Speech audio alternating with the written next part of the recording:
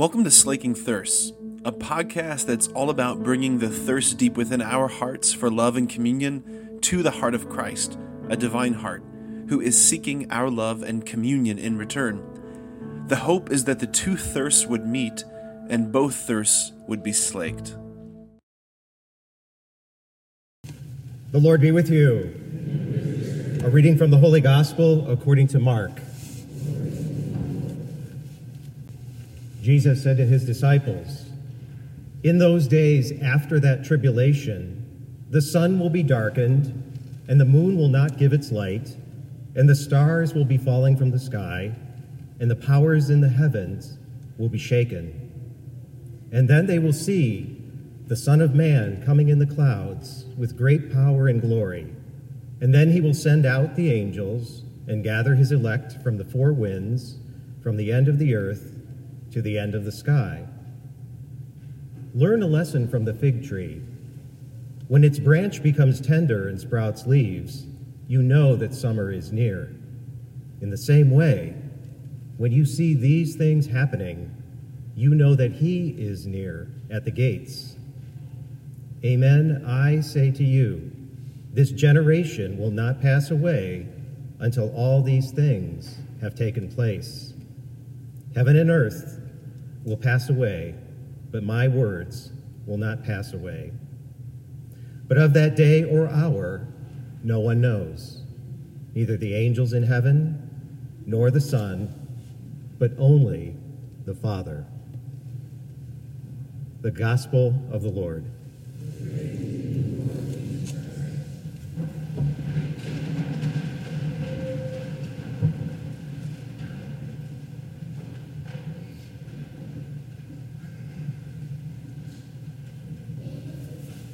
Good evening. Winter showed up, huh? Yeah, man. So as we come to the end of the liturgical year, the church's readings for the lectionary, they get more and more apocalyptic, right? You've got, in the gospel, we got Jesus talking about when you see all these things happening, what is he talking about? He's talking about like he's coming on the clouds, stars falling from the sky, the moon's light's going to be blotted out.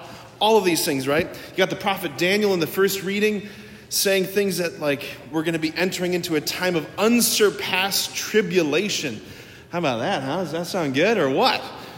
Okay, all right, moving on. All right, so you got Jesus saying, I'm going to be sending out my angels to the four corners to gather in the elect. So what is going on? How are we supposed, like as Catholics, how are we supposed to understand this apocalyptic language? Like the left, I just suddenly saw in my mind the Left Behind series, Kirk Cameron, right? Like all of those things. No, that's not what we believe as Catholics. That's not what we believe. This is not, when we talk about the apocalypse, when Jesus is talking about all of these things happening, the sun, the moon, the stars, all of this is not as though he's like, this is not the Etch-a-Sketch end to creation. He's not just like, forget it, it's all bad. He's just end it all. That's not what we believe. That's not what's going on. To understand this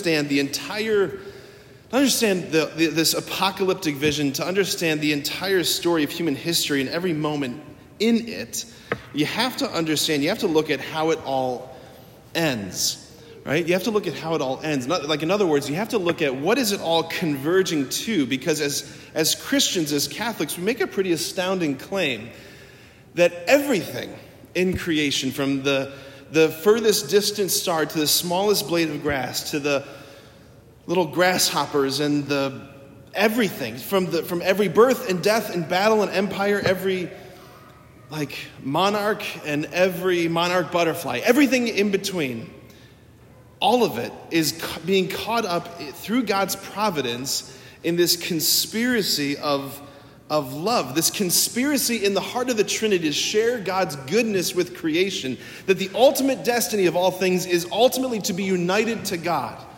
Right? That's the crazy thing. We say that everything that God has made, everything, what is the whole story about? It's about this convergence, that God is bringing about this purpose of uniting everything to himself. And the gospel that we just have for tonight, on this 33rd Sunday, this gospel is lifting the veil to give us a sneak peek of the end, right? That's what the word apocalypse means, right? Apocalypsis in the Greek. It means unveiling, lifting the veil. Just like The book of Revelation, revelatio, the unveiling, lifting the veil. So something is being unveiled, a vision of the end, and it's not destruction, it's not doom and gloom, it's life and love and communion. But to press even further, to understand this gospel, to understand what's being unveiled, we have to look at what could appear as a throwaway verse just at the very end of this gospel. Jesus says, after he says the very enigmatic things about the sun, the moon, the stars, all of it's going to be blotted out, it's going to fall from the sky. When he says the Son of Man will come back to gather the elect from the four corners, then he says this, regarding the timing of this. He says, but of the day and of the hour, nobody knows, neither the angels in heaven, nor the Son, but only the Father. So we hear this through the lens of 21st century Christian ears, right?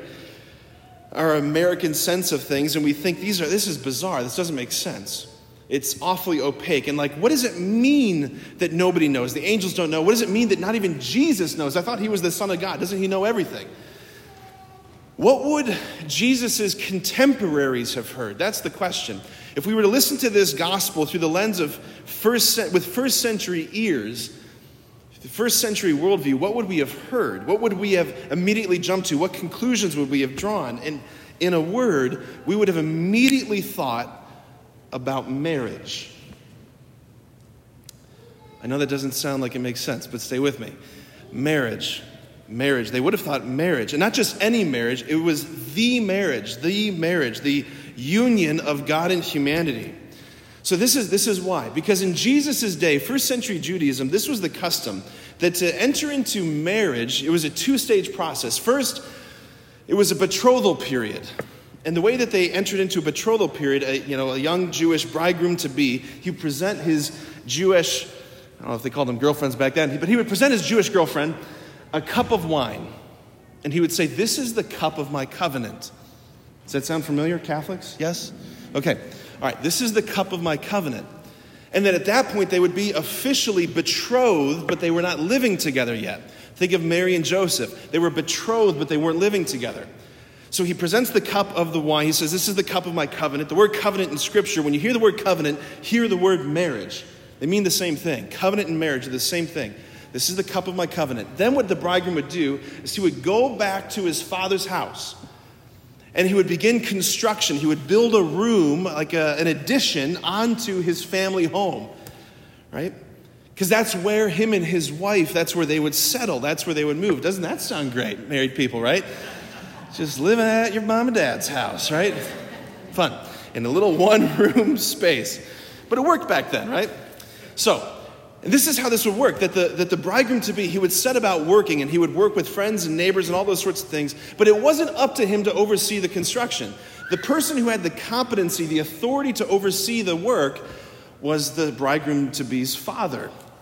He was one who oversaw it, and not only that, but it was his job to tell his son, to tell the bridegroom-to-be when it was completed. In other words, the son didn't know when it was done. It was the father's word that said, all right, son, good job. The house is done. Now go get her. And he would go back, get his bride at any point in the night or day, and they would bring her back, and they would begin the 7-day-long marriage feast, which would end with the night of consummation. The son would be sent by his father to go get his bride, That's what happened at the Last Supper. That's what's going on at the Last Supper. Jesus presenting humanity, represented by the apostles, the cup of the covenant, right? Take this, all of you, and drink from it. This is the chalice of my blood, the blood of the new and eternal, thanks for playing, the new and eternal covenant, the new and eternal marriage, right? He's entering into a betrothal place, into a betrothal period. This makes sense of other things that Jesus says in the gospel, right? Where he says things like, I go to prepare a place for you. In my Father's house there are many dwelling places. And I will come back to you, and I will take you to be where I am, so that where I am you also may be. Right? All of this is marital imagery. This is what first century Judaism, this is how his audience would have understood this. So here's the question, where is all of this headed, this this notion of like all of human history. Where is it all headed? All of creation, the final goal, the final purpose, the final destiny of every body, your body, my body, is not destruction. It's not the grave. It's not death. It's not decay. It is love, and it's union with God for all eternity. That's where we're headed. That's what heaven is, by the way, right? Heaven's not the big room where God happens to live, where we will hopefully live in our little cloud mansions one day, right? We have this image of heaven being like this place where like you get your cloud house and your cloud mailbox, and you got your cloud dog and your cloud neighbors, and like every once in a while God walks by, you're like, wow, he's really big and bright, right? I wish I had sunglasses or something, right? That's not heaven. Heaven is not the place where God happens to live. It is union with God. Right, the Trinity, the endless exchange of life and love, this endless giving and receiving of infinite glory, infinite bliss, infinite beauty, that is the Trinity. That is what we will literally be taken up into in heaven. You don't seem impressed. Are you with me? Is there a carbon monoxide leak in here tonight or something? I'm telling you your ultimate destiny and glory. You're like, all right, that sounds all right. Do they have wings there? I don't know. We will literally be taken up into the very life that hung the stars in the sky. That's why Scripture says, eye has not seen, ear has not heard. It hasn't even entered into the mind of man what God has prepared for us. And God has written, He has stamped this story. He's chiseled it into our very bodies as men and women, right? This is the story that the Bible is telling, that all of it is headed towards this crazy union, this crazy marriage between heaven and earth. Right, because the Bible begins with a marriage, right? The beginning of the Bible in Genesis, Adam and Eve, a couple being wedded in an earthly paradise. And the Bible ends with a marriage of Christ the bridegroom wedding himself to the church, not in an earthly paradise, but a heavenly paradise. The first human words in Scripture, Adam waking up, looking at the newly fashioned, first body of a woman. He says, this one at last, bone of my bones, flesh of my flesh, his cry of his heart. The last human words in Scripture are the church crying out in glory, come Lord Jesus. It's the longing of the bride for the bridegroom, the consummation of the union. This is a lot on a Sunday evening. You with me? It's pretty steamy stuff. You okay? We're good? Fan ourselves a little bit? Okay. This is what the Bible is telling us. The story that's behind the story is God's conspiracy to bring us into this union.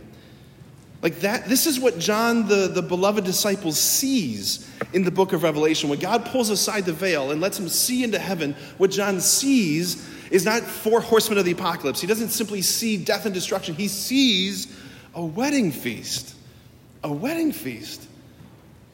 That's what's unveiled in the book of Revelation.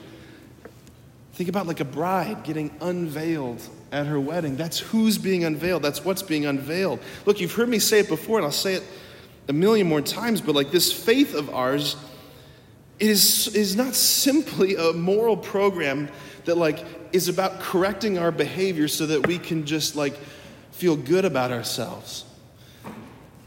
Jesus has never said, just be nice. It's not what this is about. It's not what this is about. Any more than a marriage is simply about budgeting and financial management. At least I hope it's not. I mean, I'm a celibate. I don't really know. I hope it's more than just that. Is it more than that? Yes? Okay, good. All right. I'd hate to think I gave up all of that for this. Okay.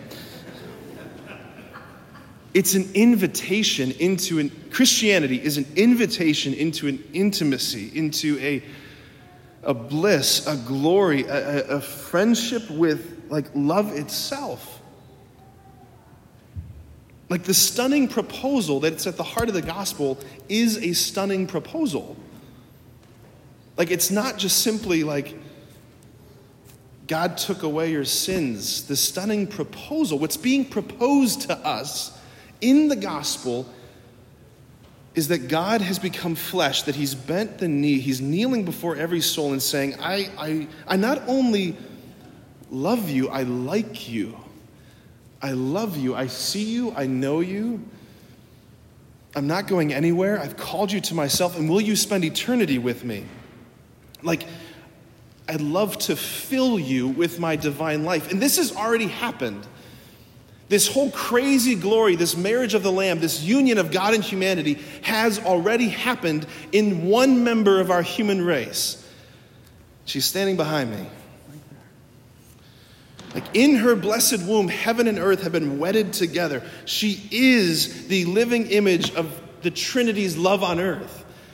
She's this blazing supernova of glory. She is not a porcelain statue. You want to hear more about that? Come to that December 12th event here, 6:30 p.m. That's your spoiler alert. That's your trailer. It's going to be awesome.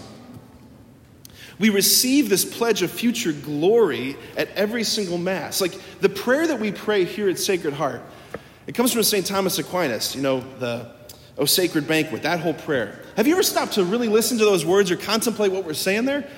Like, O sacred banquet in which Christ is received. By whom? The bride, the church, you, right? The church is the bride of Christ, the one for whom he gave up his life. This is my body given for you. The bride is the one, you and I, yes, my brothers, you are part of the bride. The bride is the one who opens to receive the gift of life that flows from his heart, right? O sacred banquet in which Christ is received, the memory of his passions recalled. The soul is filled with grace. What is grace? It's God's life. It's his glory. It's his beauty, right? Who else is full of grace? Hail Mary, full of grace. Thanks for playing. The Lord is with thee, right? She is literally in her womb filled with God's life. Do you realize after you receive communion, you've had your own moment of the Annunciation? Like God is tabernacling in you in the same way that he tabernacles in Mary. And we hear this, the pledge of future glory is given us. The Eucharist is a foretaste of the infinite, perfect, holy communion that is heaven. Like the drama that we're talking about here, the whole drama of your life and my life, it just hinges on the simple question of will we say yes or no to this invitation that comes from the heart of Christ. Like, and this, by the way, like that's what your amen means when you come up for communion, right? When we say the body of Christ,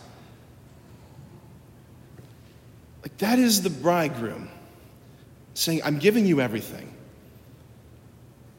No more of these simple head nods, please. I'm saying this to you as your father, as your brother in Christ, no more of just this simple head nod. Let your yes mean yes, your no mean no. Let your voice be heard. Let it be an amen. It's the King of Kings and Lord of Lords who's proposing his heart to you. I'm just going to land it there. You with me? No more of these, right? It's Jesus who's standing in front of you saying, I'm giving you everything. And we're like, yeah, thank you. Let your yes mean yes and your no mean no. Let your amen be audible. Amen?